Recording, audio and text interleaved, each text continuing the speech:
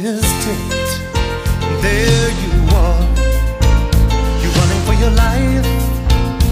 You're a shooting star, and all the years no one knows just how hard you worked, but now it shows. In one shining moment, it's all on the line. One shining moment, they're frozen in time. Coaches, how are you again? It's Coach Kevin Furtado. Welcome to the Championship Vision Podcast. This is episode 127. Today we have Coach Mike Meek. He's the head women's coach at Portland University in Portland, Oregon. Michael Meek was named the sixth women's basketball head coach in program history on March 27, 2019. Meek came to Portland after a highly successful 9-year run at George Fox University, and in his first year at the helm of the Pilots, he guided the team to their first West Coast Conference Tournament championship since 1994. The WCC title, which included a win over number 11 Gonzaga in the semifinals, gave the Pilots their first berth to the NCAA tournament since 1997. Unfortunately, the NCAA tournament was canceled due to the COVID-19 pandemic. 2019-20 was full of milestones as Meek led the team to a 21-11 overall record, good for fourth in the WCCC, after the coaches picked the Pilots to finish 10th in the league's annual preseason poll. It's the first 20 win for the program since 1996-97, and the 11-7 mark in the WCC gave Portland their most conference wins since that same 96-97 season. With a career collegiate record of 251-46, Meek ranks 7th in career winning percentage among African coaches with 5+ years of experience at all divisions of women's college basketball. Prior to Portland, Meek led the George Fox Bruins to remarkable results, including NCAA Division III championship game appearances in 2012 and 2015.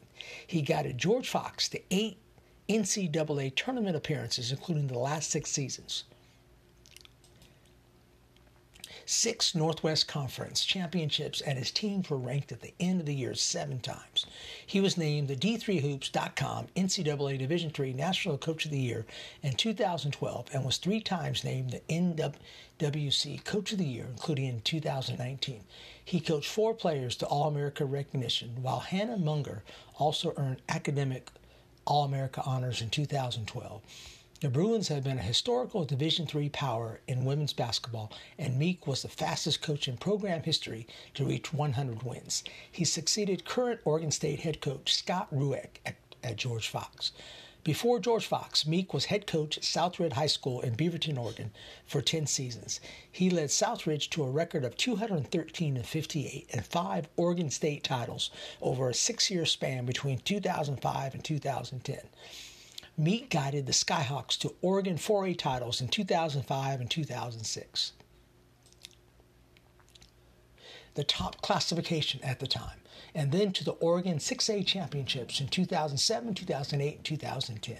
He was named the 2006 MaxPreps.com National Girls Basketball Coach of the Year, 4 times earned Oregon Athletic Coaches Association Coach of the Year honors, 2005, 2006, 2007, 2010, and was league coach of the year 6 seasons. A total of 20 players went on to play college basketball from those rosters. 11 student athletes played at the Division I level, while all 5 starters on his 2006 squad with schools currently in the Pac-12. Meek began his coaching career at LeGrand Oregon High School, where he went 51-21 in 3 years, 1997 to 2000 as head coach. In addition to his coaching accolades, Meek has published articles in Women's Basketball Magazine, developed 5 basketball coaching instructional videos, and is a regular presenter at various coaching clinics and summits throughout the region. Meek developed and hosted one of the top national high school basketball tournaments in the nation while at Southridge High School, the Nike Northwest Girls Basketball Invitational from 2006 to 2010. A Puyallup, Washington native, Meek played basketball at Tacoma Community College and Eastern Oregon University, where he earned a Bachelor of Science degree in Physical Education and Health in 1999. He earned his Master of Arts in Teaching from Grand Canyon University in 2004. Meek and his wife Lisa reside in Beaverton with their daughters McKill and Audrey. Coaches, as you can see, Mike has done a tremendous job kind of really moving up the ranks, building programs at every level. Very few coaches have done this. So I'm really going to pick his brain on how he did it at the high school, D3, and now at the Division I with his conference championship this past year on March 10th. So, coaches, let's welcome Coach Mike Meek. Hi, Kevin. Hey, Mike. How are you? I'm doing good. Thank you. Yeah. Great. Welcome to the podcast, my friend. Thank you for coming on. Yeah, sure. I appreciate the invite. I actually did take some time here. I don't know, it's maybe a week ago, and listened to Kurt on your podcast. So it was great to hear him. He always does such a great job. Great information. Yeah, I have to admit, man, there's some great coaches in Oregon. I mean, I'm really trying to get a hold of, I think it's Brad Smith that was in Oregon City one time, man. Those are all legends, man, including you. This is legends. I don't know about that, but I know Brad Smith is definitely just the one that really got everything going in Oregon. And I think he's been a great mentor to a lot of different people around the state. So. Yeah. And Mike, before you start telling us a little bit about yourself, kind of talk a little bit about Oregon hoops, because I've seen nothing but there's something right going on there in Oregon with girls basketball hoops, because there's a lot of really good programs that are really ranking the top in the country. What are they doing out in Oregon to produce such good programs? I really feel like there's like early on just such great coaches. Brad Smith was obviously the one that was kind of the one that really got everything going. I think really in the beginning of even girls basketball really taking off. And, Mark Neffendorf, who's been a huge mentor to me as well. And I think the great thing about both of those two, and guys like Barry Adams and Nick Robertson and different coaches on the men's side or boys side of high school basketball, they just were all so willing to share and kind of maybe ahead of its time in that, they were always invested in helping others get better and improve. And, you could go to them about anything and they would give you the best advice they could to help, other coaches be successful. And I think that's really helped, and I think, the other generations that have, came behind them and coaching them, I think have really tried to take that, same initiative. Yeah. And, that's to me probably the best thing you can probably teach a new coach, right, Mike, is hey, give back to the game, and you'll receive a lot by doing that.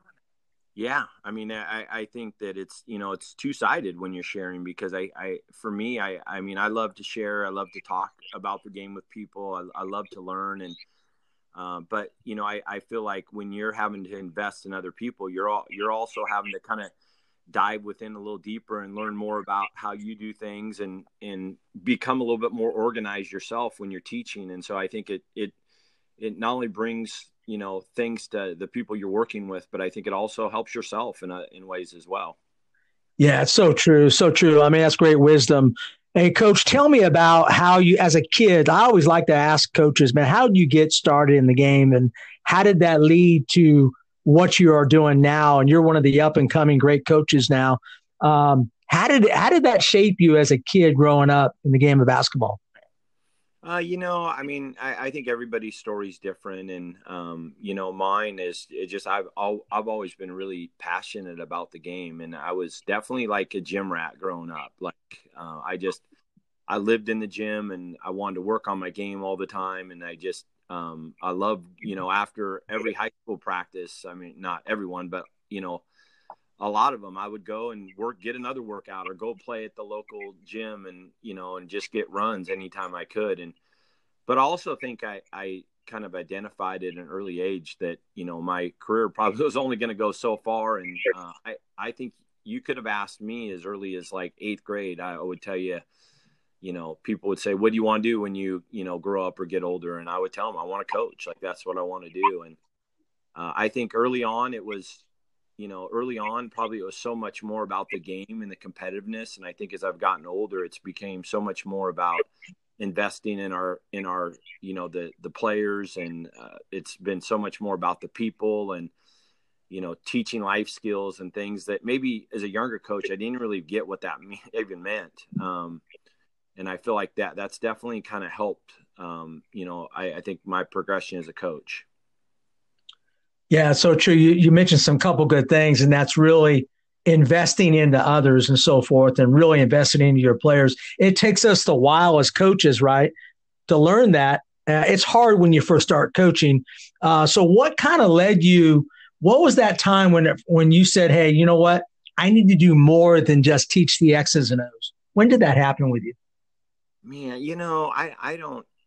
I think, again, it's probably the mentors that I've been with, and that my assistant coaches have just been phenomenal through the years. And I don't know necessarily if there was ever a time where, I could see like a transformation in that taking place. I would say my time at George Fox was just definitely a changing coaching experience. I think part of it is, when going from a high school coach to, a small college coach, like you have more time to invest in the game, and also like maybe invest in what's the most important thing in coaching. And so I think I think a lot of it too is just the kids that I've had a chance to coach, and women, as I've gotten into the college part of it, like I think they've taught me so much about investing in others and how important that is. And, how even for them, like how that becomes great leadership for our team. I've just seen like a transformation take place as they learn how to invest in each other, and so I couldn't pinpoint like an exact time, but I think it's something that's definitely been more meaningful and more important to me as I've done this longer. Yeah, and you've had your resume is unbelievable, Mike. I just want to tell you, I've always coached high school on that, and I love coaching at the high school level. That's who I am. But you've had great success at Southland, and really at the D3 level, which is really, to me, that's your best coaches are at the D3 level. And then now at Portland, man, you had a great year this past year. Unfortunately, the COVID-19 happened, but man, you guys had a great championship. But tell us how your progression or how you made it at each level, which is fabulous. Yeah, I played, small college, and just got hooked into the freshman girls job at the high school and at LeGrand High School. And I wasn't, I never really thought about going that route, but I was in the community, and it was one of those things that just kind of came about, and I didn't know how long I would stay in coaching girls, but I loved it. Like the players were just so engaging. They were so invested in each other as far as just wanting to be good teammates and wanting to be coachable. The next year the JV coach had left, and then the next year the varsity coach moved on to a new job. So like I kind of moved quickly through and became a varsity coach pretty young, and then moved to Southridge High School, which I was there for 10 years. And, kind of like you, I mean, I loved high school. I mean, I loved every part of it, and, very invested in our youth program and development of players. And, but I'll also tell you that being a high school coach, it's like, you're teaching, you're coaching, you're running the youth program. Sure. At the time our high school team actually traveled as a club team during the summer. So it was a year round grind. And so when the George Fox job came open, it was just, something that they had reached out. It wasn't something I was seeking or looking for. And I have two daughters myself. And so it's pretty important to my wife and I that we weren't moving around the country. So with the George Fox job and the Portland job, I mean, they both were, we've lived in the same house now for 20 years. Like, it wasn't like we really wanted to keep our own children grounded. And obviously this year at Portland, I mean, I just feel so fortunate, through all the years. And a lot of it is just having such great assistant coaches and having such great mentors that really have helped, I feel like, help, grow me as a coach. But this year at Portland, we were picked to take 10th. We were picked to take last in our league, and had graduated 60% of the scoring from the year before. And it was probably one of the most just it was such a great run. It was such a great group of players to be around, and how they just already were so invested in each other. They were so coachable. They bought in and were awesome about, really trying to do the best they could of what we were asking, and things that don't necessarily happen as quick as they did, as far as the investment and the belief. And so obviously we, got to the tournament, and, playing Pacific and Gonzaga and San Diego, the only 3 teams actually we hadn't beaten league. So we had a great run in the tournament too, to win the West Coast Conference tournament. And it was pretty remarkable and a great story for sure. Yeah, it's an awesome story. And unfortunately, I guess on the positive side, right, Mike, you finished your year with a championship. Very few teams had to do that. They had to end it on a loss and so forth. So, hey, how do you think you would guys do in the NCAA tournament? I know, of course, out there you got Oregon, you got all those great schools out there. How do you all think you would match up in the tournament? Like you said, match up. I mean, you really never know how. A lot of it is matchups, and a lot of it is how you match up against the team that you're put up against. So I really don't have, obviously, any clue of what that would have looked like. I do know that, we were playing our best basketball at the end, and I know that our kids were gaining more and more confidence as the season went on. And, because we'd lost some games earlier, and, we ended up 21-11, so good record, but we weren't going to be a super high seed by any means. So, but I do think we're probably a team that not a lot of other teams probably would want to have seen, right?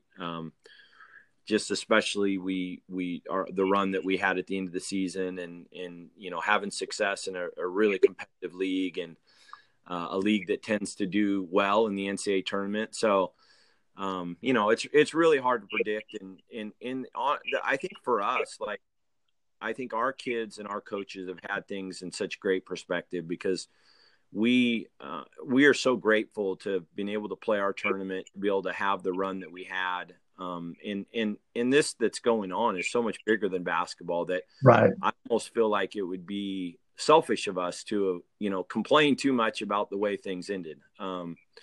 So for us, we just have a lot of gratitude, and just it was such a fun group, such a great group to be around. And if anything else, like, I feel bad for our players, one, that they didn't get a chance to experience the tournament, but that we didn't give them like a great closure to the season. Like, it was kind of like we won the tournament, and then within a couple of days, I mean, people are getting home, right. They could. So that part of it has probably been the hardest thing, is just not having such a strained closure to the season. Yeah. And it sounds like to me this team this past year, it's really building a strong foundation in your program. Talk to me, Mike, about, and you can even go back to how you build your high school programs, because most of my coaches are listening, are high school coaches like me. Yeah. Talk about culture. I always feel culture trumps strategy. You have to have a strong culture first. Tell us how you grow a strong culture.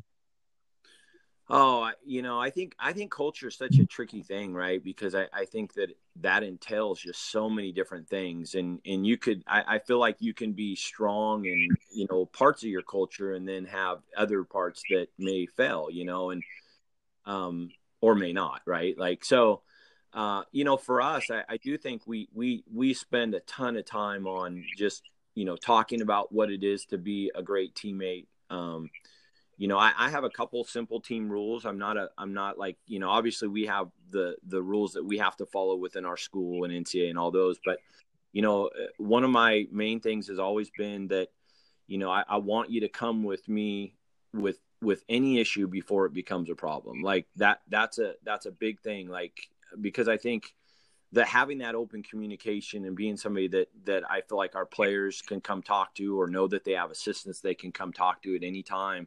Like, it's so much harder to deal with things when they become problems, as opposed to be able to take them on early. And that's something I think as a coach that I've really tried to, like, seek out getting ahead of anything before it becomes a problem. And I think our kids, our players are really comfortable, even in high school, about coming to us, and whether it's, something I said, or whether something they didn't understand, or an assistant coach or a teammate or whatever it may be. Like we want to know, how we can help them, because like for me, I have a genuine investment in wanting to, like, my number one goal as a coach is to make it a great experience for our players. Like, and if I feel like I'm centered on their experience, then they're going to love the game. They're going to want to work on their game. They're going to want to do great for our staff. I think number two, we say no drama, like, come talk to me with any issue before it's a problem, and no drama. And our kids have really bought into the fact that, like, we don't have time for drama. Like when you're having to, and I think that's included, like, in dealing with boys or girls. Like, again, I think all teams have it, or, there's the room for it. And I think that our kids have really bought into the fact that, if we're having to deal with our own drama, then we're just taking ourselves off course from where we're really trying to get to.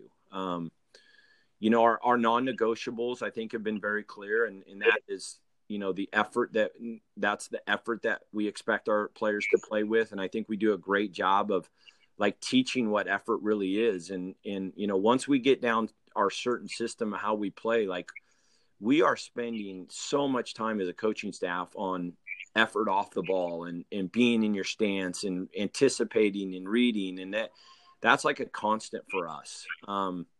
So effort's a big non-negotiable. Communication on and off the court. We want our players to communicate in a positive way with each other, build each other up at all times. Focus is a big one. And for us, we talk a lot about, like, knowing our scouts or knowing our plays. And then the fourth and fifth non-negotiables are being a great teammate and being coachable. Like, and those last two are ones that I'm pretty, like, clear, and really, I feel like we hold our players accountable. Like, if our players aren't being good to each other, like, we're going to have a meeting about, we're going to talk about, we're going to get it fixed. And if they're, if we see a player rolling their eyes or not listening to what we're trying to convey, like, we're going to talk to them about it. And we're really, like, positive about it too. But, we also are very clear that these are things that are non-negotiables for us. And I think how we listen to our players too, like, we want to have the same, like, I want our players to be able to come at us and talk to us about things too. And we need to have great attitudes about that as well. So I think all those things have really helped our culture. We talk a lot about sharing each other's successes and failures. And when one player makes a play, it's the whole team. It's not, and I think our kids have really bought into the fact that the star of the team is the team, concept. And so, all those things I think have been really helpful. Yeah. And I was going to, I always ask every coach, like, what's your top 5 program strengths? You pretty much have said it. And I love how you broke it down, the non-negotiables. Give me an example, though. I tell you what we do a little bit at the high school level is, like this year, late in the season, and at the beginning of the season, I have my players all write down what a great teammate looks like to them. And we spend the whole practice on that. Because I feel that's important for the kids to take ownership and know what it is. And it's amazing what our girls put together on that. And we spent the whole practice, and the rest of the season, we kept going back to that. Tell me what you think of that, because I love that they got to know what a great teammate is. Yeah, again, there's so much to that, and I think that's something that it's awesome to hear coaches that are taking time to spend on that, and we try to, we might not take a full practice, but we take parts of every week and bring, maybe it's just before, the beginning of a practice, or maybe it's the end. Maybe it's, we like to praise our players on being great teammates, and when they are, and when acknowledge, when they're doing, great teammate type things. So, I think the cool thing about being at one of our practices is just watching how our team interacts with one another, how they really help coach each other. And it doesn't necessarily mean senior to freshman. That, like, want equal investment, and it's, you know, awesome to see our freshmen sometimes helping our seniors on things and talking through things, and just the respect that I think that our players have for one another. You know, I think has been a really big part of that. So, I mean, it just, there's so many things I think that are involved in that, that it's almost like an endless type thing. But, you know, I just think the positivity, how they communicate, how they're lifting each other out, how they're supporting each other on and off the court. I think how they invest in each other. Like, I look back at some of the best leaders that I played with, or that were leaders on teams that I've coached, and they were almost always like completely invested to everyone on the team. Like, it didn't matter if you were the star of the team, or the player that maybe was, you know, the you know, somebody that didn't play a lot, you know, somebody that was just on the team and helping every day in practice. And our leaders, our great ones, have been invested to everyone equally, and everyone understanding that they're an equal part of our success. And I think those type of things have really gone a long ways.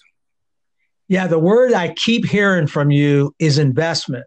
You guys really believe in that, don't you? And how do you get your team to invest into each other? Because I know that's not an easy task, and particularly going up to the Division I level, because you're dealing with a little bit more high caliber type athletes, aren't you? Yeah, you know, in some ways, I think, you know, the biggest difference a lot of times, you know, is sometimes just maybe the height and physicality, right? That the game is played with, but the people are the same, right? And so, to me, I don't feel like we've had to make changes to being a high school coach, or a small college coach, or being a Division I coach. Like, I think people want to be treated with respect, and they want to know that they're, you know, important to what the team is, you know, accomplishing or not. And I just think the way that our expectations of communication, and also I think that our players feel so freely about coming to talk to us as well, and what we demonstrate in that regard as well, not only with our players, but also with each other as a coaching staff. Like, we get along awesome. We have a great time.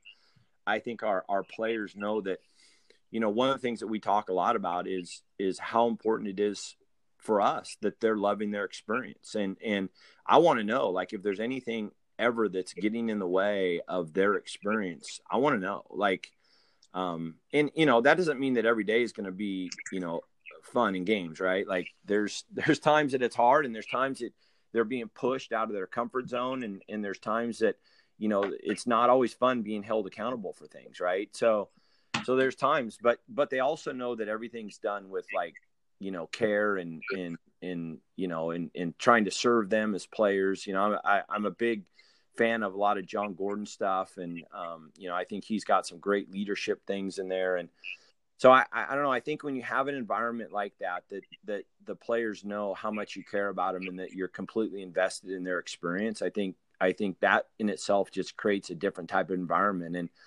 And that to me is one of the, like, I think it's been one of the biggest things for our successes and when I say successes, we never like talk about wins and losses. It's more about trying to be the best version of ourselves. And I think we've done a really good job of that, because we care so much about, you know, our players' experience, and also teaching them that they're a big part of the experience that they can create for one another. Like, there's not a lot of things that we can control, but one of the things that we can control as a group is the experience we have, you know. And I like to look back at every season, whether we won or lost, and be able to look back and go, you know what, that was fun. Like, we just had a great season. And I think when you have that kind of, you know, you build that kind of a situation for players, they love to be a part of it, and great things are going to happen. That's a great point, Mike, because I really feel you mentioned a couple other things too. I love the word freedom, because I think if you got to take pressure off yourself as coaches and players, man, because the more pressure you put on yourself, it's tough to win, right? So yeah. I love how you focus on things that are pretty much in your control the controllables. And I think that's the key to your success, right?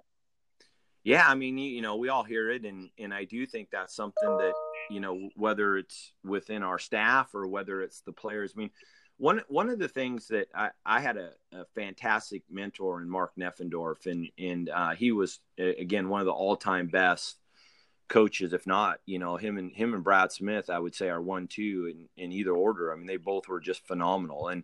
And Mark was just an amazing detail person. And one of the reasons I moved to Southridge was because he just came off a state championship, and he moved over there as a vice principal at the school. So I had an opportunity to work with him, and, you know, it was a brand new school. So the first year was a little rough and the next year was a little better. And I remember, like, coming into his office, you know, and he would come to our games and he'd give me advice and he would help, you know, walk me through things that would help make me better. And it was just, his attention to detail was so phenomenal. And I remember going in there and, you know, maybe complaining about this player's not doing this and this player's not doing that. And finally, I think he just got tired of it. And he just said, you know, Mike, he just said, you know, aren't you the one that gets to decide who plays? And I go, yeah. And he's like, well, then quit complaining about your players, because, you know, if they're not doing what you ask, then you're the one that's deciding who gets out there or not. And,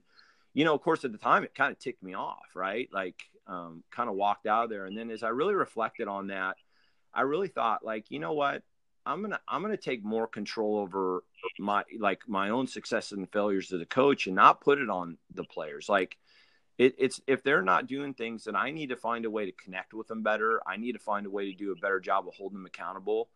And I really think that was a great moment for me, because I started, like, not putting it on them. Like, I put way more on myself to make sure that we're doing things the right way. And I think that's really helped my rapport with our players as well.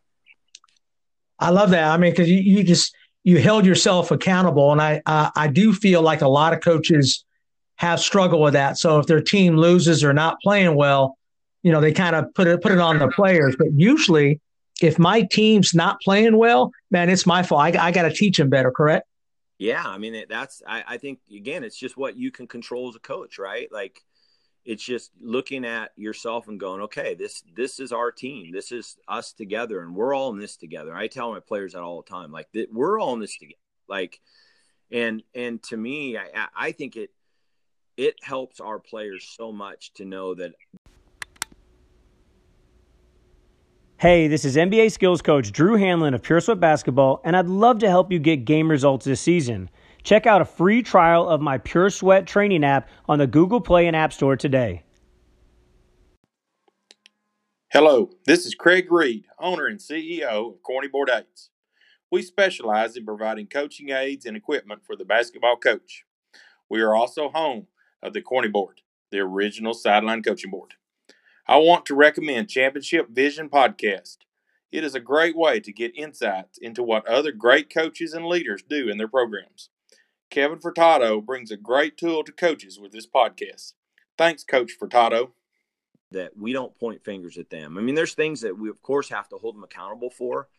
But at the end of the day, like, we're going to keep self-reflecting and figuring out different ways that we can get better as a group together. And like you said, I mean, just being great at what you can control. And I think that in itself takes a lot of pressure off players when they're not focused on anything else but what they can try to, you know, control and be great at. Yeah, and I think that's the great coaches like yourself. You guys are masters of that. Hey, I want to talk about defense. I got to admit, I've had your full court press skills and drills video DVD forever, Mike. I feel like you're one of my brothers, man. I love that. I love that. I still use your drills there because I'm a pressing coach, and I feel like it's really sound teaching. I want you to start with how you teach defense. And I'm sure you teach defense differently at the college level because it's a different game. But talk about your defensive beliefs and philosophies. Yeah, you know, that's I really appreciate that, you know, and in that question as well. Like, you know, it's funny when you know, I was as a high school coach, I was definitely like, you know, really wanted to be a full court team. We had a few teams that we had to be a little bit more selective on it because we didn't have maybe as great a depth as we did in some other years. But I love the fact in high school that we could we could play more kids. I love the fact that, you don't always necessarily have like 10 kids that play year-round basketball. So we did a really good job, I think, in high school of really trying to, take athletes, and I think we could put them in positions that they could be successful, especially defensively. And so one of the things that may be a little bit different in our system is that we've never really used like a small forward. We've always kind of had our threes as like our primary on the ball defenders. Like we look at it more from a defensive standpoint than an offensive standpoint. And we've really, so when we came to Fox, we became more and more aggressive with our pressure. And then when I came to Portland this first year, I think, I kind of heard through the years, you can't press at the Division I level, and, it's going to be tough to do. And, at first, when I early on got the job, I thought, well, we'll slow it down, and we knew we probably weren't going to be picked super high in our league, and we'll try to slow the game down. And we ended up just staying with what we were comfortable doing. And we put in our press early on, and we pressed all season long. Like we were probably the most aggressive full court pressure team in our league. And I think that because it was so unique and so different, even in non-league, that it really has given us an advantage. So yeah, I mean, that's something that I do think the great teams are and great players are the most aggressive ones, both offensively and defensively. So we really have tried to keep that philosophy. And, we varied our presses. We've used the Wahlberg press some. We've used our traditional 2-2-1 trap from the sideline. But our foundation is almost always off our man-to-man. So we have numerous man-to-man presses where we'll run and jump. We have just straight man. We'll have where we trap right away for, different things. We'll have maybe presses where when certain players have the ball, we just deny everywhere and just try to get turns on them. So, yeah, I mean, I think even Oregon high school doesn't have a shot clock. So, I think right. moving to the college level, I think it helped us that much more because usually when teams got to the other end, they only had, 20 to 15 seconds to run something. So, and what kind of detail would you like me to cover defensively? Any more along those lines, or? Well, I want you to kind of, I love how you go, your multiple pressing team. I'm at the high school level. We try to be good at one thing. So we're really kind of a zone matchup. We do a lot of zoning at my level because the athletes we play against are just so much more athletic, but I still like to be aggressive and I can put my right players in the right spots. I don't know if that makes sense. Yeah, totally. Yeah. We try to be great at one defense. Now, when we try to go multiple, we seem to be average. Mm-hmm. You know what I'm saying? I try to change up too much. So I'm becoming more and more of a be great at one defense more than anything else. But I love pressure, particularly at the high school level. Talk to me about how you build that up from one-on-one, because that tape I still have, Mike. I love how you build up from the ground, man. I think that's important. Yeah, I love that. Yeah, thank you. Yeah, I do think that there's, progressions of how you teach things. And I think the clarity in which your players understand it is so important, right? And one of the things that you said that I think is really important, I think, as a younger coach, I spent so much time invested in, learning the game and learning new things. And I still do that. But I think the difference, and I think you kind of alluded to this, but I think the difference is I've done this longer is I've become clearer about who I want to be as a coach. And so now a lot of my learning just becomes more about how I can improve teaching that, and so, as far as presses goes, we definitely run multiple presses, but we also just a lot, like you said, some teams we've been more zone because it allows us to kind of put players in, maybe we have a few kids that are really fast and athletics. So we want to put them up front, and then kids that are more like readers and anticipators, we can put them in the second line. And We've done more man maybe when we have like kind of athletic across the board maybe. So, for us, regardless of the press, I think there are things that like are kind of staples of what we teach. And so we almost always start with like, how to match up. Like, and so we have different matchup rules based on the press that we're running. But we teach like in a way that is, we make it very clear. For me, again, our 3 is our normal on the ball defender, the one that's going to really try to get after other teams' point guards. We prefer like to have the 4 on the ball, especially our 4s, which tend to be a little bit more like good runners and athletic and can really run the court down well. And then we just kind of build off of that. Usually our 2 is on the right side, our 1's on the left side. Our 5 is always match up with the deepest 4 or 5 for the other team. And we kind of organize our defense off of how we transition out of offense. And then we'll do drills where we'll circle everyone, offense and defense, up in the key and just have them all kind of run in a circle. We'll throw the ball to either team and they'll sprint out of bounds, and we'll tell our players to go just random in how they get to a press break. And we just randomly have to match up. Like, to me, the start of our press is just like half court, like how fast you can transition into things. Because if we can't set our defense, we're going to have a lot less, we're going to have a harder time with success than if we're already set up, right? So matching up is a big one. We'll obviously go from there into like specific press breaks and what teams are, but a lot of press breaks become very universal. In it may be people that cut into the middle differently, but a lot of them you'll see, somebody sideline, somebody middle, somebody behind the ball, and however they get into that may vary. And we'll work on that. We'll move into our ball pressure, and we spend tons of time on ball pressure. And really just getting right up into people. And one of the things with our ball pressure that we've probably done more over the last few years is just working on getting to the turns, and we can even walk through this, but if you don't walk through it over and over, like really learning how, like, we're going to dictate that the ball is going to get turned going the other way. Like, right.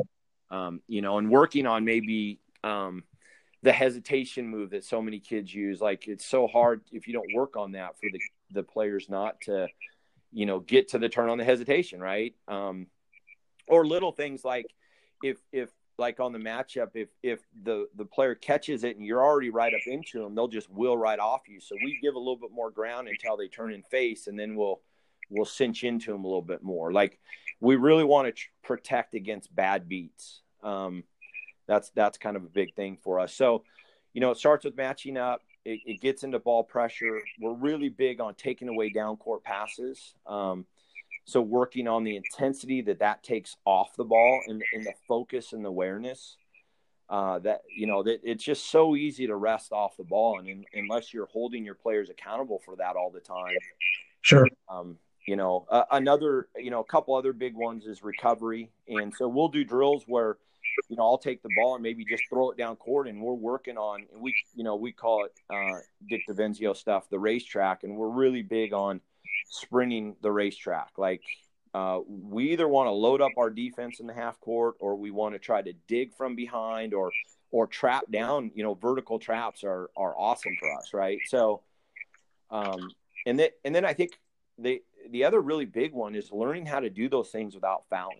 Like, and so we spend so much time on playing without fouling. And I think as our rules have changed, a lot of teams got away from pressing and because it's so worried about the on the ball rules and protecting the dribbler. And so, for us, like, we talk a lot to our players, like, a bad foul to us is any foul on the ball. Like, we don't want to get fouls on the ball. Like, we don't want to reach in. We don't want to break the glass. We want to work for deflections, but really no reaches. We don't want to try to block shots. We want to try to be vertical.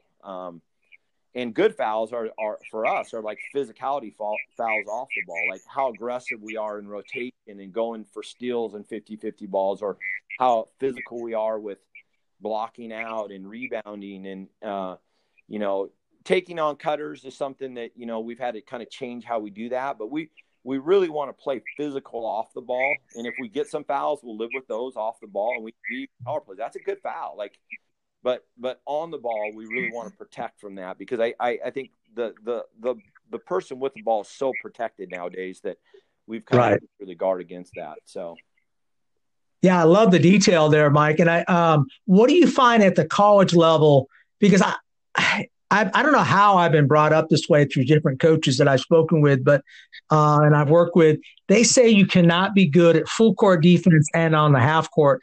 I just don't agree with that. I think it's all one package. How do you look at that?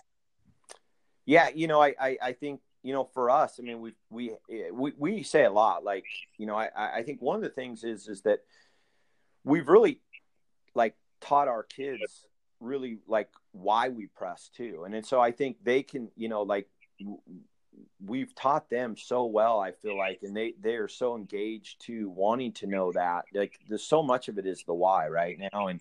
And players understanding that, you know, it's for us, pressing is just one more thing that we think teams have to deal with. It's not necessarily the thing that we hang our hat on. It's one more thing. And for us, like I am a big believer that championships are won in the half court. Like, so, you know, the press is one thing, but then getting back to the half court, like, you still have to be great there too. And I think maybe the challenge sometimes is being able to have the energy to be able to full court press and then get back and still be great in the half court. And that's probably our biggest challenge. But I also think as our players get used to that tempo, it's one more thing that other teams have to get used to, is just having to deal with that tempo that's maybe unique or different than they're used to playing at. Right. So.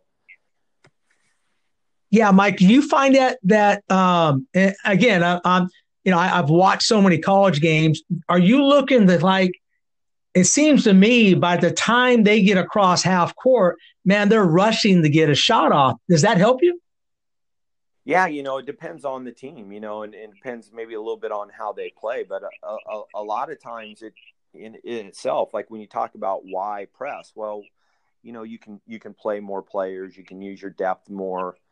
But also I think a lot of it is the shot selection that teams may get into, or simply just maybe shots that are outside of their normal rhythm of shots, right? Or, you know, their normal offense. And so that in itself, I think is a really big thing, is just that the tempo, the shot selection. You know, we're still huge on, just like anyone else. Like we even though we press, like, we don't want to give up lanes. We don't want to give up threes. Like, I think we were top 10 in the nation this year in 3-point field goal percentage defense, you know? And so for a team that presses, you might think, well, man, you're going to be giving up things that you normally, you know, wouldn't. And we're, I think, very similar in what a lot of other people want to take away. It's just, you know, we have to work hard at it, and we have to work really hard to still be able to take away lanes and threes. But I honestly feel like it's possible, you know? Yeah. And I of course, I'm close to Athens out here in Georgia, and I watch all the SEC games. I see very few. I don't think I saw any that pressed. Why isn't pressing at the higher D1 level? Why don't you see that more? Is just people are just not willing to take a risk? Well, I think that, you know, I think for everyone, I mean, even for me at times, I mean, I think that's something that, and it takes some time to identify how you can eliminate certain things that maybe you're giving up early on. Right. And I think the more you work on it, and the more you find ways to, you know, take away lanes, or, you know, we spend a ton of time on defending 2-on-1 situations, you know, and making them, you know, difficult as possible. And I don't think there's any question. The reason most people don't press is because I think a lot of people feel like you're really vulnerable to giving up lanes or giving up uncontested threes in transition. And you know, I think coaches don't want to do that. And unless they've coached it a lot and have worked through those things, I think it's one of those things that, you know, you are putting yourself out there, and until you can figure out how to get better at it. Right. So. Exactly. Yeah. Yeah. And I think your best coaches, and that's why I love what you're doing, because I think some of your best coaches are pressure defensive coaches on that, but that's my own belief. I really don't know anything, but, hey coach, talk about your offense. Do you believe offense is based on efficiency more than anything else? Well, yeah. I mean, that's something that, again, that I'm, really proud of this season is that I believe we ended up leading our league in scoring and field goal percentage. And, I think one of the most overrated stats there, or, statistics there are is points scored, though. Like, to me, we've really never looked at the point score part of it is something that is an indicator of how well we were offensively. It has way more to do with efficiency and points per possession and field goal percentage. Like that's a really big thing for us, is that we really want to try to take great shots on every possession, and shots that we work on, and shots that our players are comfortable with. So that, yeah, I mean, I think we're on the same, to me, I think that's the efficiency is really, to me, where it's at, offensively and defensively. Right. So. Yeah, for sure. And at the high school level, as you well know, I believe in the points per possession. We were actually a 0.88 this year, which actually for a girls team is actually pretty good.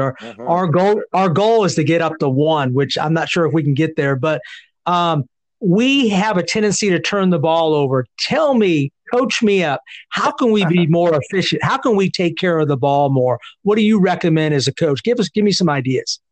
Oh, that's, it's funny you say that, because I would say, that was something for us that, we need to continue to improve on as well. And something that I felt like definitely got better as the season went on. But I would also tell you, I think that is another stat that can be a little bit misleading at times, because we're pretty particular about our ball movement and working for a good shot. And, of course, we want to do it and try to lower our possessions as much as possible. But we also run a lot of mini games. Like, we have a couple of real core offenses. Dribble drive, has been a big one for us. And we do a lot of triangle stuff. And we really try to utilize our post players. That's just been a big thing. Again, Mark Neffendorf was just a huge post coaching guru, and just learned so much about that position. And so we do a ton of anticipating our passes, or reading the pass before we catch, really looking in and trying to make what we call click passes, where we're trying to really see the pass before we catch. And so I think my point is, as much as anything, is that I think teams that play that way and really are working for good shots are going to be a little bit higher in turnovers. I think the Warriors are a good example of that. I believe they were, a little higher than most teams in that, but obviously had incredible efficiency offensively with how they play. So, I think there's all kinds of things you can do. I think for us, we spend a ton of time on wing entries and high post entries and the timing of those type of things, and being seeing passes ahead of time, and reading the help side defense, and using ball fakes to maybe eliminate the help side. And so within our triangle concepts, I think it's helped us a lot on reading. Hey, this is NBA skills coach Drew Hanlon of Pure Sweat Basketball, and I've been working hard to build an online basketball school to help players and coaches. I'd love for you to check it out at puresweatbasketball.com. Hi, I'm Alex Stevenson, athletic director and girls basketball coach at Dodge City. I've been at Dodge City for 7 years. During those 7 years, we've won 7 district championships, been to 6 regional tournaments, and 3 state championship games. I'm a huge fan of this podcast, what it brings, and the platform that we're able to share knowledge and wisdom on and grow as coaches. Passes before the catch. And those are things that I think have helped improve our turnovers and maybe lower them. I'm also a humongous believer in ball handling. To me, if you look at some of the best players in the world, even for their position, a lot of them are just like unique with the ball. Like Kevin Durant's ability to just handle the ball is like, unbelievable for a 7-footer. Right. And so like that to me is something, it doesn't matter the position you play. Like we teach a lot of positionless basketball. So like we have all of our players like working on ball handling on a daily basis. We have all of our players working on post moves and finishing around the rim and the post. And we actually posted up our point guard a lot, our wings a lot this season. And so to me, I think when you're talking about reducing turnovers, I think learning how to pass with each hand equally, learning how to handle the ball, learning how to be comfortable with it, learning how to like read passes before you catch. Like, I think those are all things that ultimately help you take care of the ball. Yeah, that's a great point. And I think if I had to evaluate probably our turnovers, which I have done, a lot of times it's just decision making. So it's the ability, like you said, basically that's part of reading, the ability to read when the cut's coming, all that, right? And that's something that you just have to continually drill on. Of course, we had a young team this year. I could be part of that too. So, but we also score a lot of points. So we're really aggressive, Coach. So I think, is there such things as good turnovers? Well, yeah, I mean, I feel like I definitely think there are turnovers that can happen that aren't necessarily bad, right? Like, right. And that's the way I would probably look at it more as far as like, like for instance, players are actually making the right read, but don't necessarily execute the play, like, and so there's times where we'll tell her, hey, that's a great read. Like that's exactly, and then they become, I think, more and more efficient on what that pass looks like and how to execute it. So, I don't necessarily know if any turnovers, a good one, but at the same time, I think there are some that like almost in a way you need to encourage your players that, hey, you're doing the right thing. Like you're doing the right thing and you're doing, you're going to become better in the long run because of it.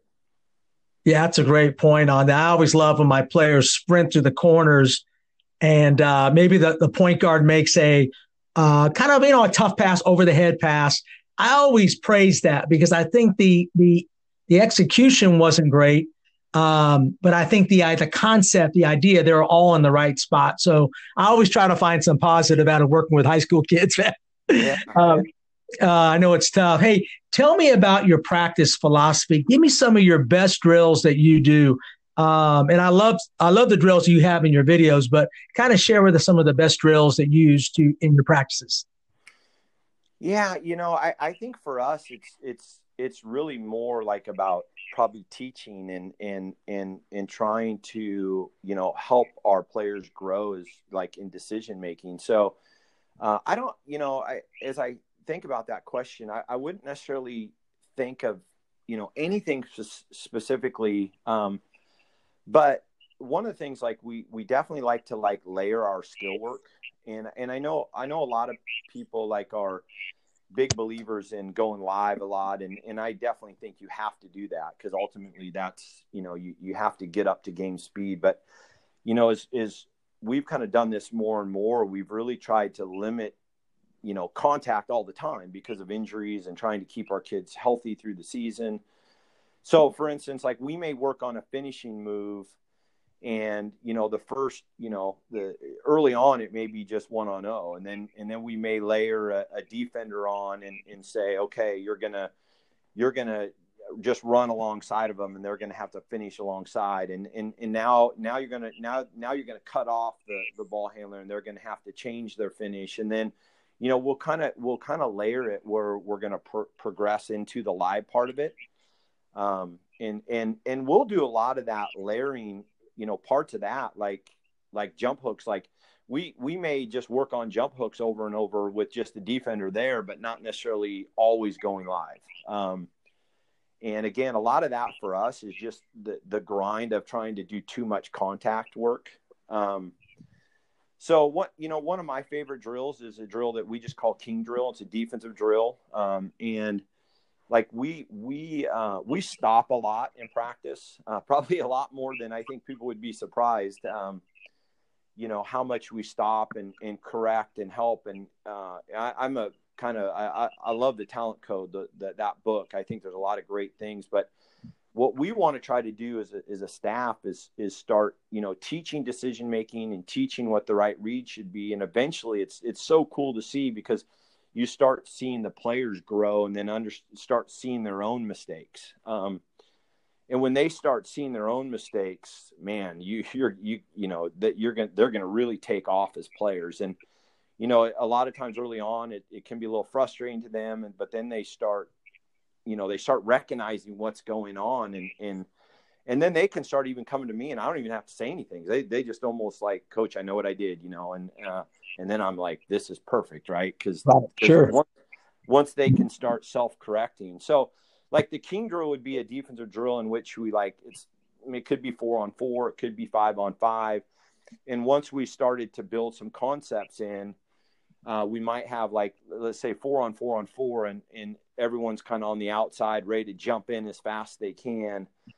And so they're playing 4-on-4, and then, okay, your hands aren't high. So that group's off. Sure. You're not pressing the ball enough. You didn't jump with the pass. And so in the next group just flies on, and, it can be a transition drill as well. We usually just start with a few concepts, and we tell the players usually what those concepts are. And then by the end of the year, we can move into, okay, we're going to start everything with a ball screen, and then we're going live. And essentially the only way you can score is if you have a perfect defensive possession.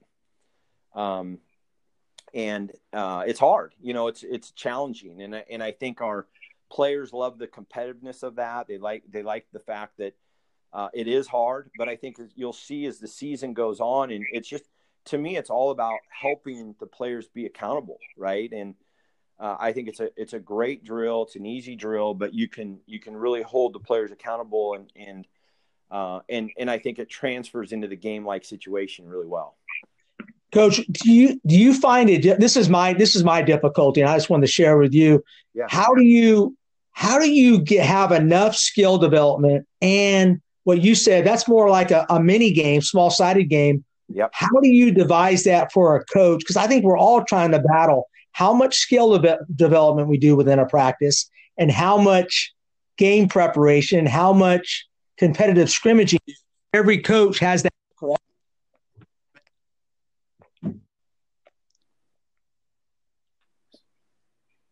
Sorry, Coach. I think Yeah. Okay? Let me just repeat that. I'm sorry, Mike. How much? Okay. In a given practice, I think there's a lot of coaches that do a lot of skill development throughout their practice, which is great. But like you were saying with your King drill, that's a great small-sided. I think you learn just as much in a game-type small-sided game than can you teach more in a small-sided game than you can in individual instruction on skill development. I mean, how's the progression work out? Yeah, I think you ultimately have to get into live play, because I mean, I don't think there's any way around that, and how much you limit that or not, I think probably varies for each coach, and also for us, it probably varies a little bit for each practice.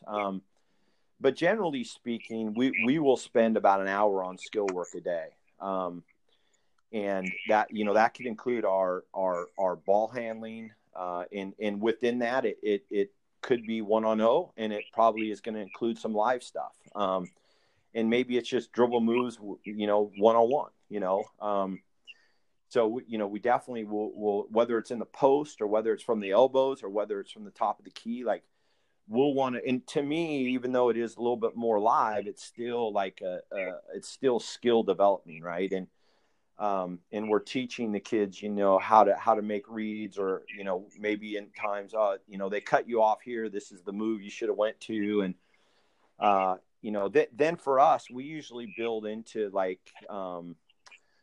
some type of transition type, how to attack 2-on-1s, 3-on-2, 4-on-3s. We spend a lot of time on reading different transitional, numerical advantages. And then we'll spend probably about an hour on team stuff. And that it could still be defensive breakdowns. It could be, like we talked about, the King drill. It could be just full on scrimmaging, we probably scrimmage less than most. But we do a lot of like half court work. And another drill that I love is one that we call perfect play. And like, it's kind of like King drill, where like, if there's any, like, if the timing's not perfect, if the pass is not to the hand away from the defender, whatever it will be, we'll stop it. And the other team gets the ball, and we're trying to execute through plays like as perfect as possible. And that to me, like, we do a lot, I think a lot of things like that. And I can say this in all honesty, I think our kids love coming to practice because I feel like they know that when they come, and this is the big thing, this is maybe one of the most, to me, misunderstood things about culture, is that players want to come to practice every day knowing they're improving as an individual and as a team. And to me, like, we really try to structure things, new teaching, new concepts, whatever it would be, like something new in both of those areas every day. So that way it can't be the whole practice, everything new, right? But like, to me, I want our players to feel like they're walking away going, you know what, I got better today. Our team got better today. And that to me is one of the biggest strengths of culture. Is it is something about basketball in that regard, because I think cultures go away, positive culture in that area, if players are walking away not feeling like they. Oh, for sure. There's no doubt about that. And that takes a lot of work and preparation for coaches, because every player is going to be different. Right, Mike? I mean, not every player is going to be the same. Yeah, for sure. I mean, there's one of the things that we try to do is, create, we have a Google Doc as a staff that we have lists for every player of things that they could work on. And I think communication with that is really important as well. So, some of those things are things that we may just go up to a player and say, hey, I want you working on this today, or, and it doesn't matter your role. Like I've always tried to really include all of our players in the same amount of skill work. And, we really try to create a culture in which everyone on our team is getting an opportunity. Right. And just on that same line, do you try to coach your team to your best player, or do you try to build it from the ground up? I think it's always interesting how coaches do that. You want your kind of your lesser skilled players to come up, right? Yeah, I mean, I've always been a big believer in that. To me, you coach skill wise to your top players and let the other ones rise up to that. And I think you can go over something and give different instruction on the same skill, though, because of where a player may be in that skill. But I do think it's part of the growth process that, if you're coaching to the less skilled players or the medium, I think it's going to make it hard on your top players, your ones that are most skilled. And I would rather see those other players rise up, which is what I feel like I've seen more. And because they're all getting coached, it's like there's no discouragement, right? Yeah, that makes a lot of sense. Coach, man, I appreciate you taking this hour time, man. It's great. And I want to finish off with, first of all, I don't have all 5 of your videos. I want you to give me some information on how I can get access to all of your videos, because I know you have a really good shooting and skill development video, or perimeter skills. Talk about your videos and how we can get access to them.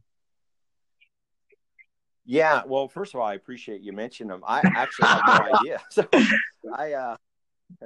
I put those together years ago when I was a high school coach to help my youth coaches and give them more guidance on things I wanted them to cover. And then we did like put them out at one point, and they did and I which I was fine with. I mean, I don't have, and I've always wanted anything I have. But honestly, I have no idea if you can get a hold of one now. Yeah, and I'll look it up, and I think I have the company that actually did them and so forth. But I got to tell you, man, I've seen a lot of videos over the years. You do a great job on them, which I think is perfect how you're explaining in detail because you want your coaches to coach in detail. To me, that's that's a tape I want. Yeah. And that's something I feel like, again, learning from people and just and the clarity in which I think we can help give our players, I think is a huge, positive to them. And, I've tried to look at it that way, is how can we take out as much gray area as possible and be as clear as possible. And then I think that just helps with expectations and accountability. And so I appreciate you saying those nice things. And it's really been fun having a chance to talk. And if there's anything I can ever do, just let me know. Yeah, that'd be great, Coach. I sure appreciate it. And I actually have a couple of things I want you to evaluate. I'll probably talk to you later about that. Just kind of take a look and kind of give me your keen eye on certain things like my press. And I actually have a couple kids that I'd love to have you take a look at just to kind of give me some feedback on them. Would you mind doing that? I'll do anything I'm allowed to do. So. Exactly. Yeah, Coach, thank you so much for joining. How can coaches get a hold? What's the best way to get a hold of my best Mike way Meek? is definitely just my email. It's Meek, MEEKM @up.edu. And I definitely, I love helping out. I think, people want to email me and then we, call or whatever, that I'd be more than happy to help out any way I can. All right. So you're probably going to be getting some emails and so forth. Of course, you might have a little bit extra time right now. I don't know. I'm sure you're out trying to recruit. I'm sure. Coach, thank you so much for joining me, man. I appreciate it. I got to get the third legend, Brad Smith, on, man. So I got to try to get him on. Awesome. But Coach, thank you again. Kevin. Good luck to you. I appreciate it. To the season, and just anybody that hears this and yourself, just stay safe and everyone do their part. So. Absolutely. Yeah. You too, Coach. Thank you so much. I appreciate it. Bye. Take care. All right. Bye now. Hey, coaches. This is Brad Hilligoss, content producer at Huddle for the NBA, NCAA Division I, and high school basketball. I'm a big fan of Coach Furtado's podcast, Championship Vision, because it connects coaches around the country that want to continue learning and growing our beloved game. The X's and O's, coaching philosophy, teaching principles, they're all here. And that's a mission that we're working on at Huddle as well. More than 160,000 teams, including the best in the world, use Huddle to elevate their performance with video. But our collection of online tools is much more than that. Mobile, desktop apps, smart cameras, video editing, data analytics software, the list goes on. But our goal is to help coaches like you teach the game in a modern way, whether that's connecting with your athletes, communicating your game plan, or looking to gain a competitive edge. And if you want to see how Huddle can help your program, visit huddle.com. That's HUDL.com to learn more. And of course, keep listening to the Championship Vision podcast to never stop learning.